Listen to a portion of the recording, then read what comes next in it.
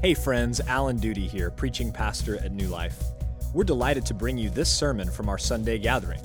For more information or to support our ministry, visit us online at newlifecs.net. Thank you, and enjoy the following message.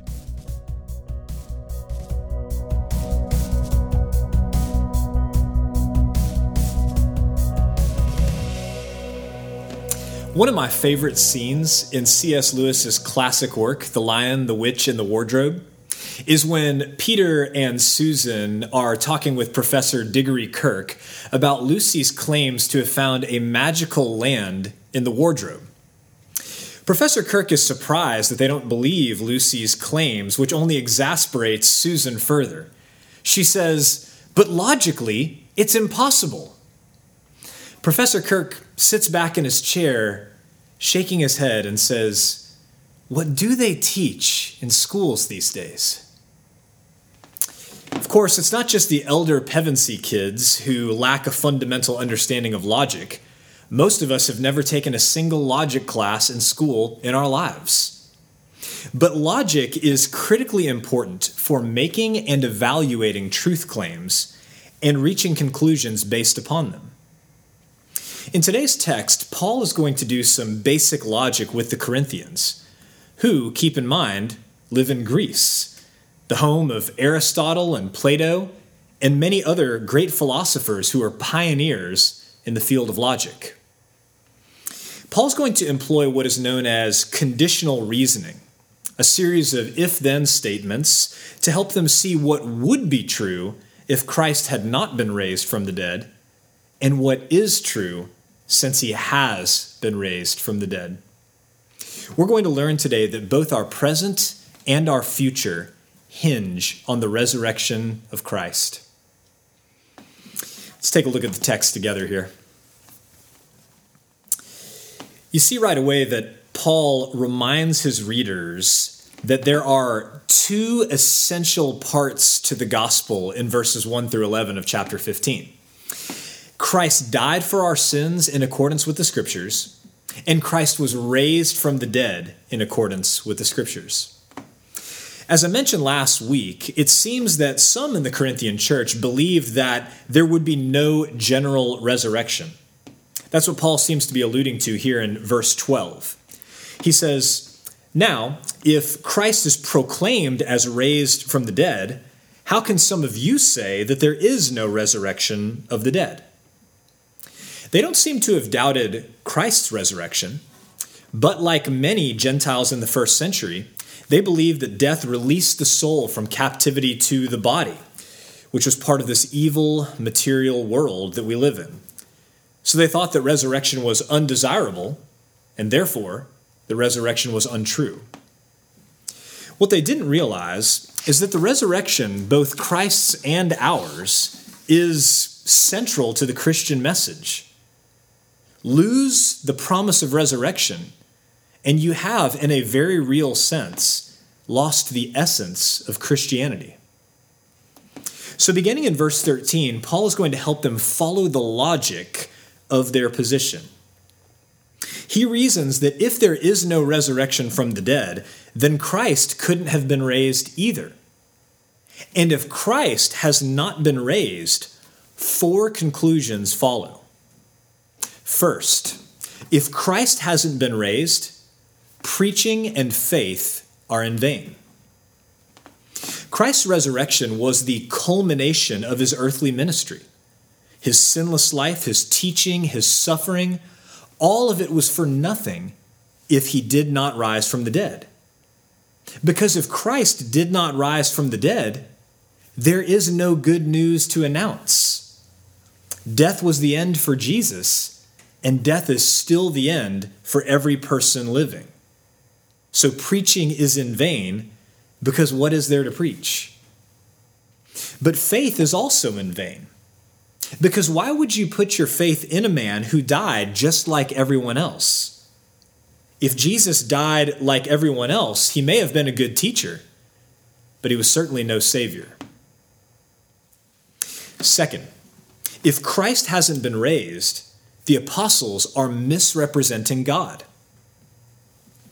The apostles testified that God raised Christ from the dead, and that he did so in accordance with the promises that God made in Scripture.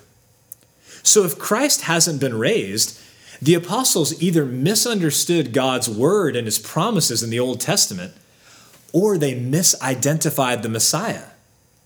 But either way, they're misrepresenting God in what they're preaching, and they're also leading others astray.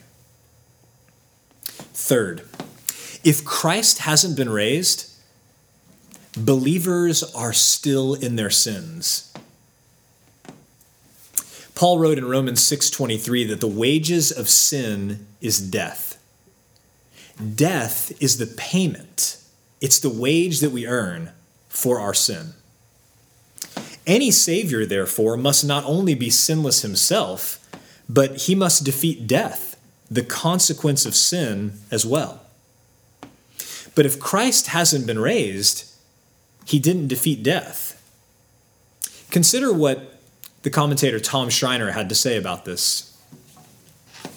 He writes, "If Christ is not risen, the gospel that promises forgiveness of sins through Christ's death and resurrection is false. And if the gospel is false, believers are still in their sins. They are not forgiven before God, but condemned, since Christ's death on their behalf obviously was not effective if he is still in the grave." Fourth and finally, if Christ hasn't been raised, every believer died without hope. In verses 18 and 19, Paul writes this, "Then those also who have fallen asleep in Christ have perished. If in Christ we have hope in this life only, we are of all people most to be pitied." The word translated perished in the Greek means to be destroyed or ruined. And if we just end up perishing, if we just end up being destroyed for eternity, what hope is there? In Luke chapter 23, verse 35, Jesus is hanging on the cross, and Luke records this. "And the people stood by, watching, but the ruler scoffed at him, saying, 'He saved others. Let him save himself, if he is the Christ of God, his chosen one.'" If Jesus died, never to rise again, then those who mocked Jesus while he hung on the cross were right.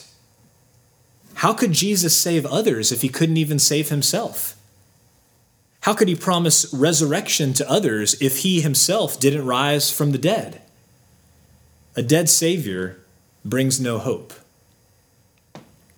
That's why Paul concludes that Christians should be pitied. Picture for a moment a delusional person, someone who believes something that you know for a fact is untrue. You don't think to yourself, "Wow, what commitment." You think to yourself, "How very sad is that?"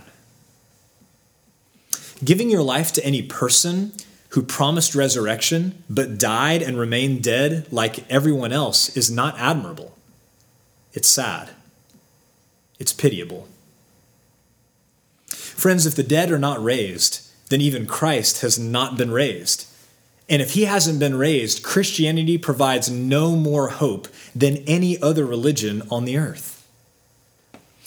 In Mark chapter 2, Jesus proclaimed to a paralyzed man that his sins were forgiven. And Mark records that many people in the crowd standing around, they scoffed in their hearts and minds at Jesus' pronouncement that this man's sins were forgiven. And so Jesus told them, so that they would know that his sins were forgiven, he would command the man to stand up and walk. And that's exactly what happened. Jesus commanded the man to stand up and to begin walking, and the paralyzed man just did that very thing. And so miracles are one of God's primary ways of confirming the truth of his spoken word. And Jesus' resurrection, the greatest miracle of all, proves that he was the Messiah that he claimed to be, and that God accepted his sacrifice in our place and for our sins. Thankfully, Jesus' resurrection is no theological exercise. It's not some hypothetical situation. It's a historical fact. So let's pick up in verse 20. Verse 20 begins with one of the great transitions in the whole New Testament. But in fact, Christ has been raised from the dead. There's no need to spend any more time worrying about what would be true if Christ hadn't been raised from the dead, because his resurrection is a fact that can be confirmed by more than 500 people, as Paul alluded to in the first 11 verses of the chapter, most of whom were still alive at the time of this writing. And Paul calls Christ and his resurrection the first fruits of those who have fallen asleep. Now, the term first fruits refers to the first sample of a crop that gives you a preview of what the rest of the crop that year was going to be like. And in the same way, Christ's resurrection from the dead is a preview of our own resurrection from death. Death came to all people through Adam. Now resurrection is going to come to all who belong to Christ, as Paul says. We see in these verses how Jesus is the second Adam, the true and better Adam that we sing about in the song, "Come Behold the Wondrous Mystery." Because death came through a man, victory over death, resurrection, had to come through a man as well. That's why Jesus had to take on flesh to save us. He had to succeed where we failed. He had to rise where we fell. And we must notice and appreciate that Paul doesn't use the term death in verse 20. Instead, he uses the phrase fallen asleep. And that's because physical death is a temporary state for the believer, just like sleep is a temporary state for us, a very temporary state for those of you with young kids at home. Death is the separation of the physical body and the soul. And it is a temporary state that we don't have to fear as believers. Just as you believe that you'll wake up in the morning when you go to bed at night, Christians can face death with peace and confidence, knowing that we will soon rise again. That brings us to verse 23, where Paul declares that Christ, the first fruits, is raised first. Then, when he returns, those who belong to him are also going to be raised.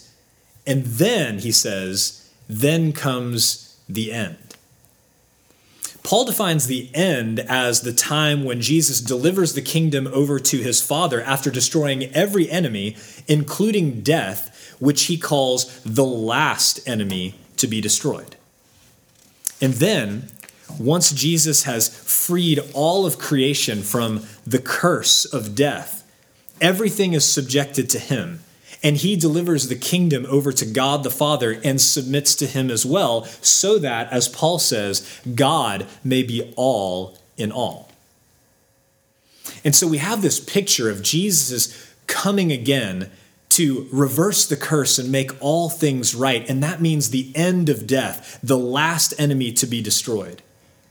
And you have to remember that most Gentiles in the first century, they didn't view death as a bad thing, as a problem to be solved or put off as long as possible. They didn't view it as an enemy. They viewed death as a friend, which is why many Stoic philosophers actually committed suicide. The sooner that you died, the sooner your soul was released from the prison of the physical body. Well, in contrast to that view, Paul taught that death was an enemy, the last enemy. Death, the separation of the physical body from the soul, is unnatural. It's not the way that God designed his perfect world. So Christ defeated death through his own resurrection from the dead, and when he returns, he will destroy death once and for all, restoring God's creation to its original design. A universe where the physical and the spiritual are permanently united, never to be torn apart by sin again. Listen to how Paul so eloquently says this in Romans chapter 8. For the creation waits with eager longing for the revealing of the sons of God. For the creation was subjected to futility, not willingly, but because of him who subjected it, in hope that the creation itself will be set free from its bondage to corruption and obtain the freedom of the glory of the children of God. For we know that the whole creation has been groaning together in the pains of childbirth until now. And not only the creation, but we ourselves, who have the first fruits of the Spirit, groan inwardly as we wait eagerly for adoption as sons, the redemption of our bodies. For in this hope we were saved. Now hope that is seen is not hope, for who hopes for what he sees? But if we hope for what we do not see, we wait for it with patience. Friends, do you see the necessity of Christ's resurrection? Not just for our salvation, but for the redemption of all of God's good creation. Christ's resurrection is not an optional addition to the gospel message. It is the linchpin of the gospel message, and there is no hope for us or for creation apart from it. So we've seen that Christ's resurrection was necessary for our salvation and for the redemption of God's creation. In the final section, Paul exposes the futility of the Christian life apart from the resurrection. Let's pick up in verse 29. Here in this verse, we have the one and only mention in Scripture of this practice, baptism for the dead. Now, what in the world is that? Well, we really don't know because Paul only mentions it here. Baptism for the dead is a prominent feature of Mormonism, which is no surprise. A defining feature of cults is making mountains out of theological molehills. Commentators have offered dozens of explanations as to what baptism for the dead is, but the most likely one comes from a plain reading of the words in the verse, baptized on their behalf. It seems that some believers died before they were able to be baptized, maybe due to an accident or illness or some other reason. So the Corinthians had a believer in the church volunteer to be baptized on their behalf after they died. Now, Paul neither commands nor condemns the practice in these verses. But I think we can conclude from the fact that it's not mentioned anywhere else in Scripture, and from the fact that the Corinthians were doing all kinds of things in worship that were disorderly and unhelpful, that Paul is not giving his approval to this practice. He's simply using it to make a point. And his point is that if there is no resurrection of the dead, then there is absolutely no need to baptize people on their behalf. What good would that do? If a believer has died and there is no resurrection to look forward to, what does it matter whether they were ever baptized in this life? It's inconsistent to say that death is the end for every believer and then say, oh no, that brother was never baptized before he passed into oblivion. What are we going to do? We have to take care of that. Let's get a volunteer to be baptized on his behalf. That makes no sense. It makes no sense if death is the end for every believer.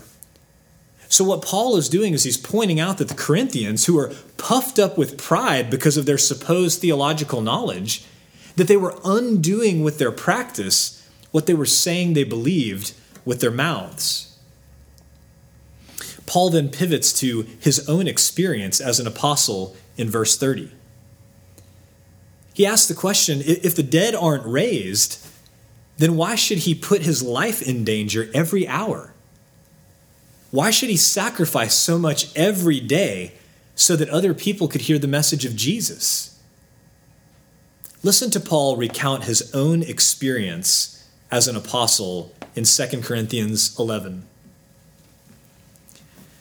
5 times I received at the hands of the Jews the 40 lashes less one. So he was whipped 195 times. 3 times I was beaten with rods. Once I was stoned. 3 times I was shipwrecked. A night and a day I was adrift at sea.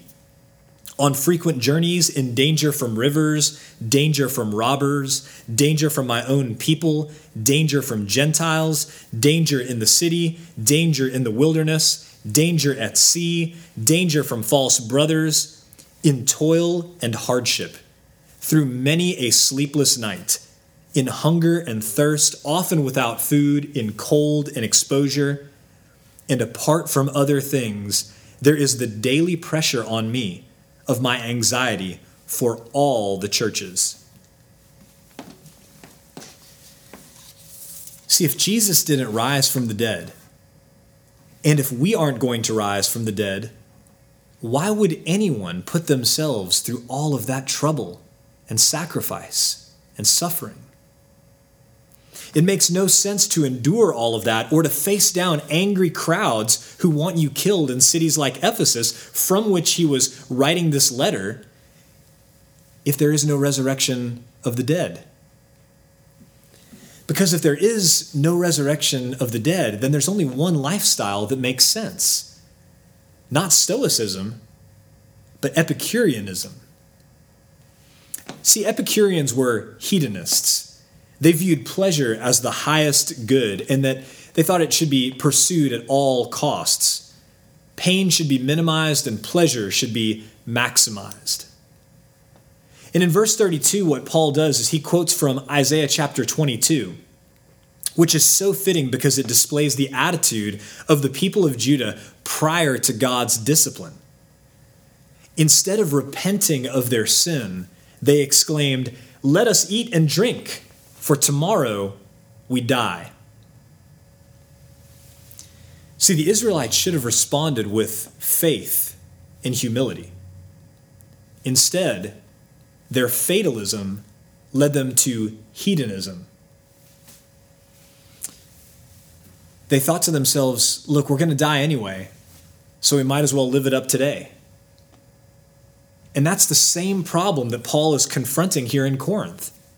Their fatalistic theology led them to hedonism, or the pursuit of pleasure at all costs. So Paul minces no words in verses 33 and 34. Look at what he says. "Do not be deceived. Bad company ruins good morals. Wake up from your drunken stupor, as is right, and do not go on sinning. For some have no knowledge of God. I say this to your shame." Now, Paul may be quoting from a well-known comedy, but the scripture certainly supports the truth that our beliefs and practice can be corrupted by bad company, by the people who are around us.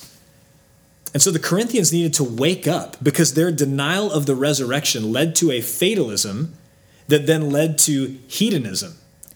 They were pursuing pleasure at all costs because that makes sense if all you have to look forward to is a few more trips around the sun.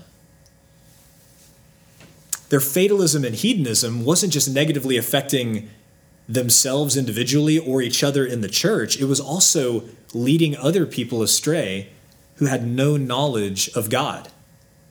The way they were living their life based on their fatalistic ideas was leading other people astray, and it was ruining their witness in the city. So, church, I think we may read about the Corinthians and their denial of the resurrection and their sinful lifestyle and kind of shake our heads. But we have to remember that the Word of God is a mirror, and it is designed, given to us, that we could hold it up and examine ourselves, our own beliefs, our own practice. Most of you watching today would affirm both Jesus' resurrection and the resurrection of all believers when he returns. Most of you watching today would deny that we should pursue pleasure at all costs, that it's the highest goal in this life. And yet, just like the Corinthians, so many of us are living as though this life is all there is. And that fatalism naturally leads to valuing pleasure above everything else. Have you honestly assessed your dreams and ambitions lately? Why do you want that new home, or that new car, or those new clothes, or that vacation or experience so very badly? Is it really because of your love for God and His gospel? Or is it for some other reason? Is it really because of your hope, which is not in this life, but in the life to come? Or is it because you've started to doubt that there is really any life to look forward to beyond this one? Is it really because you could say, along with Paul, that to live is Christ and to die is gain? Is it really because you could say, along with Jim Elliot, that he is no fool who gives what he cannot keep to gain what he cannot lose? Or are we more and more convinced by the culture around us, by friends and family members and coworkers, and by our own sinful hearts, that this life is really all there is? So we better eat and drink today, because tomorrow we die. As I study this text, I'm asking myself the very same questions. I'm asking these questions as one who was baptized in the culture of North Dallas, where image and status are everything.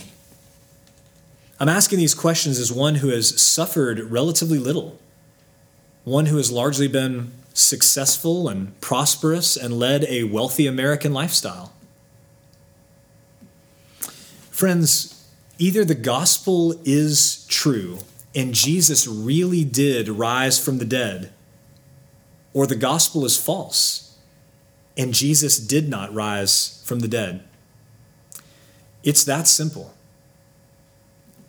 If Jesus didn't rise from the dead, then Christianity isn't a religion that we should admire. And Jesus and his apostles are not worthy of our respect. If the gospel is false, then all of this is for nothing. All the sacrifice, all the prayer, all the worship, all the discipleship, all the evangelism, all the inconveniences and trials and suffering, it is all for nothing if Jesus didn't rise from the dead. We are fools, and we should be pitied. But if the gospel is true, and we have every reason to believe that it is, then Jesus really is alive. And if Jesus really is alive, then he really is the Savior that he claimed to be.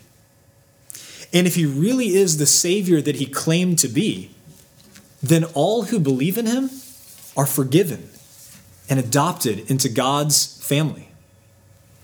And if we're adopted into God's family, we can know that Jesus will not leave us as orphans. He will come for us. Do you believe that Christ conquered sin and death in his resurrection?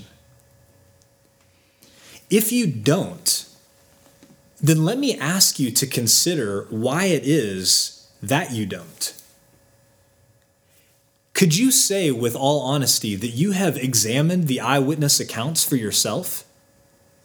That you have studied Jesus' claims and life as it's been reported in Scripture? Or are you merely going off of hearsay, what people have told you about Jesus and his apostles and the Bible? Friends, please don't stake your eternity on hearsay. Consider for yourself Jesus' claims to be the promised Messiah and the Son of God. Consider for yourself the eyewitness accounts to his sinless and miraculous life and his promises to lay down his life on behalf of sinners like us. Consider for yourself the eyewitness accounts of the empty tomb and Jesus' many appearances after his resurrection from the dead. Then decide what you believe about Jesus and the claims that he rose from the dead. I hope and I pray that you will see that he is worthy of your faith, worthy of your worship, worthy of your life. And if you do believe already that Jesus did rise from the dead, then you have been set free from putting your hope into this life and the empty promises that it makes to satisfy us. You've been set free from the paralyzing fear of death. And you've been set free from the power and the penalty of sin. The only thing that's left to do is the very thing that the Corinthians failed to do. And that's to live our lives in light of Christ's past resurrection and our future resurrection. Let's pray.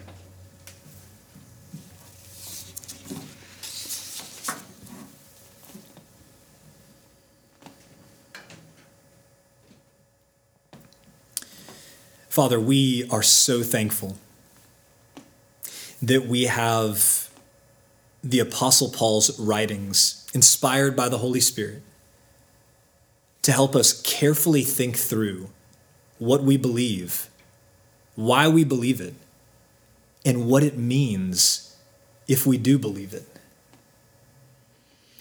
God, I pray for all of the men and women and children who are watching today, who have questions, even doubts, understandable questions and doubts about Jesus' resurrection from the dead.